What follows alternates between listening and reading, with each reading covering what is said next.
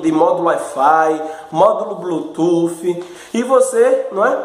Onde eu irei aplicar um projeto, como, não é, conseguir uma oportunidade para, de certa forma, ser contratado, ganhar um emprego, ganhar algum dinheiro, ou seja, como eu posso transformar todos esses projetos que existem por aí hoje na internet em algo de valor. Então, é interessante que chegou essa notícia aqui, não é? Reinventar, não é? Novo mundo do trabalho. Então você precisa estar antenado, tá? Você que é dessa área, tá, de eletrônica, que quer entrar nessa área de eletrônica, internet das coisas, você precisa entender. E aqui eu li, não é? Chega essa matéria aqui do jornal, e eu queria ler com você alguns pontos bem importantes, tá? Você precisa saber onde nós estamos, né, inseridos e onde nós podemos investir nosso tempo, nossos projetos, tá? Nós precisamos saber onde está sendo investido dinheiro em relação à internet das coisas, tá? Então, é interessante, tá, que aqui nessa reportagem ele fala, tá, da quarta revolução industrial, não é? Tá fazendo o futuro ficar cada vez, não é, mais próximo, tá? Então aquilo que você assistia nos desenhos já está acontecendo por aí, tá? Outra coisa que eu queria falar aqui, não é? É que em relação à internet das coisas, um projeto muito interessante que as empresas já estão aplicando é no controle da temperatura, tá, dos alimentos. Então, quantos alimentos não se perdiam com a variação de temperatura? Alguns alimentos são sensíveis, tá, à variação de temperatura, tanto para mais quanto para menos. Então, você coloca sensores para monitorar a temperatura, não é, daquele ambiente, tá? Daquele compartimento, daquele equipamento.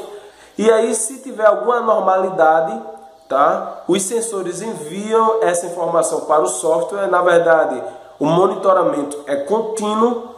E aí, a equipe de manutenção já entra em ação para fazer o reparo. Então, economizando assim, obviamente, tá? Dinheiro e alimento, tá? Então é interessante aqui, tá, que ele diz que as novas tecnologias mudarão drasticamente a natureza do trabalho em todos os setores e ocupações. A incerteza fundamental tem a ver com a quantidade de postos de trabalho que serão substituídos pela automação. Quanto tempo isso vai demorar e aonde chegará? Então vários postos de trabalho, tá, vai desaparecer, mas outros vão aparecer, tá? E é interessante, tá, que dentre diversas coisas aqui, por exemplo, nós podemos, além que eu falei de internet das coisas, uma aplicação da robótica, tá? Já está sendo feita cirurgia robótica. Então alguns médicos bem antigos tinham uma certa desconfiança dessa tecnologia, mas eles estão tendo que se render à cirurgia robótica. Hoje eles programam um robô e o robô é quem faz, né? Ele controla, na verdade, o robô durante a cirurgia com a precisão bem cirúrgica, né? Ou seja, redundância de palavra, né? Uma precisão cirúrgica do robô, né? Então é interessante que ele traz alguns dados aqui, que os postos de trabalho serão eliminados na seguinte ordem. Veja o que vai acontecer. 10 milhões, não é, de postos se a automação for lenta. Se a automação for moderada, o que é automação? É você pegar aquele trabalho que é repetitivo, que a pessoa está fazendo o tempo todo, e você colocar um robô, uma máquina ou um software para realizar aquele trabalho repetitivo. Então, automação moderada, que 400 milhões, né, de postos serão eliminados, isso até 2030, e automação rápida, até 800 milhões de postos. Então você pode estar trabalhando num lugar que pode ser substituído pelo robô. Você precisa saber programar o robô. Você precisa entender, não é? Veja o que está acontecendo. não é? Só para você ter ideia, não é, de como nós estamos mudando. Até 2025, veja o que vai acontecer com a população mundial.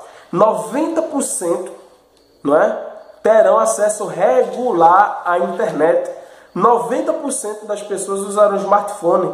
10% das pessoas com roupas conectadas à internet. 10% de óculos de leitura conectado à internet. Então imagina a pessoa lendo com óculos inteligente, não é? 80% das pessoas com presença digital na internet, não é? YouTube, Facebook, Twitter, LinkedIn, Google, blogs, tá? 10% dos carros sem motorista nos Estados Unidos. Isso já está acontecendo, está em teste, tá? Então, se você é dessa área, fique ligado, tá? 10% do PIB mundial armazenado em tecnologia, não é? Blockchain, que é justamente, não é, dentro do contexto que nós estamos falando. 5% dos produtos vendidos aos consumidores em impressora 3D. Então, futuramente nós vamos estar colocando também, pretendemos colocar vídeos sobre impressora 3D aqui, tá? Mas procure saber o que é impressora 3D, faça um curso de impressora 3D se você, não é, puder, tá? Então, sim, são diversas coisas que eu podia falar, tá certo?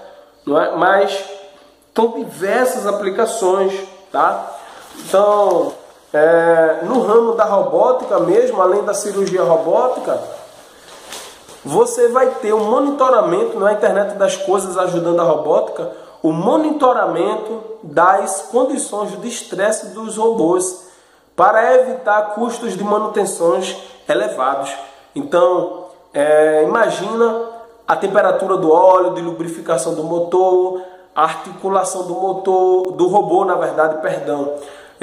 Temperatura do óleo, do fluido lubrificante, né, do robô, não é? As condições, não é, de estresse do robô para evitar a quebra de alguma peça, e isso tudo sendo monitorado, tudo online, via software. Então as aplicações são diversas: cidades inteligentes, carros conectados, não é? Semáforos inteligentes, casas inteligentes, diversas aplicações, não é, que você pode encontrar, tá? E você precisa estar, nós precisamos estar antenados, tá bom? Então nós vamos estar, não é, aqui falando mais sobre internet das coisas. Então, se você gostou, dá aquele like, inscreva-se no canal para acompanhar vídeos de eletrônica, robótica, engenharia eletrônica, internet das coisas, tá? Valeu e até o próximo vídeo.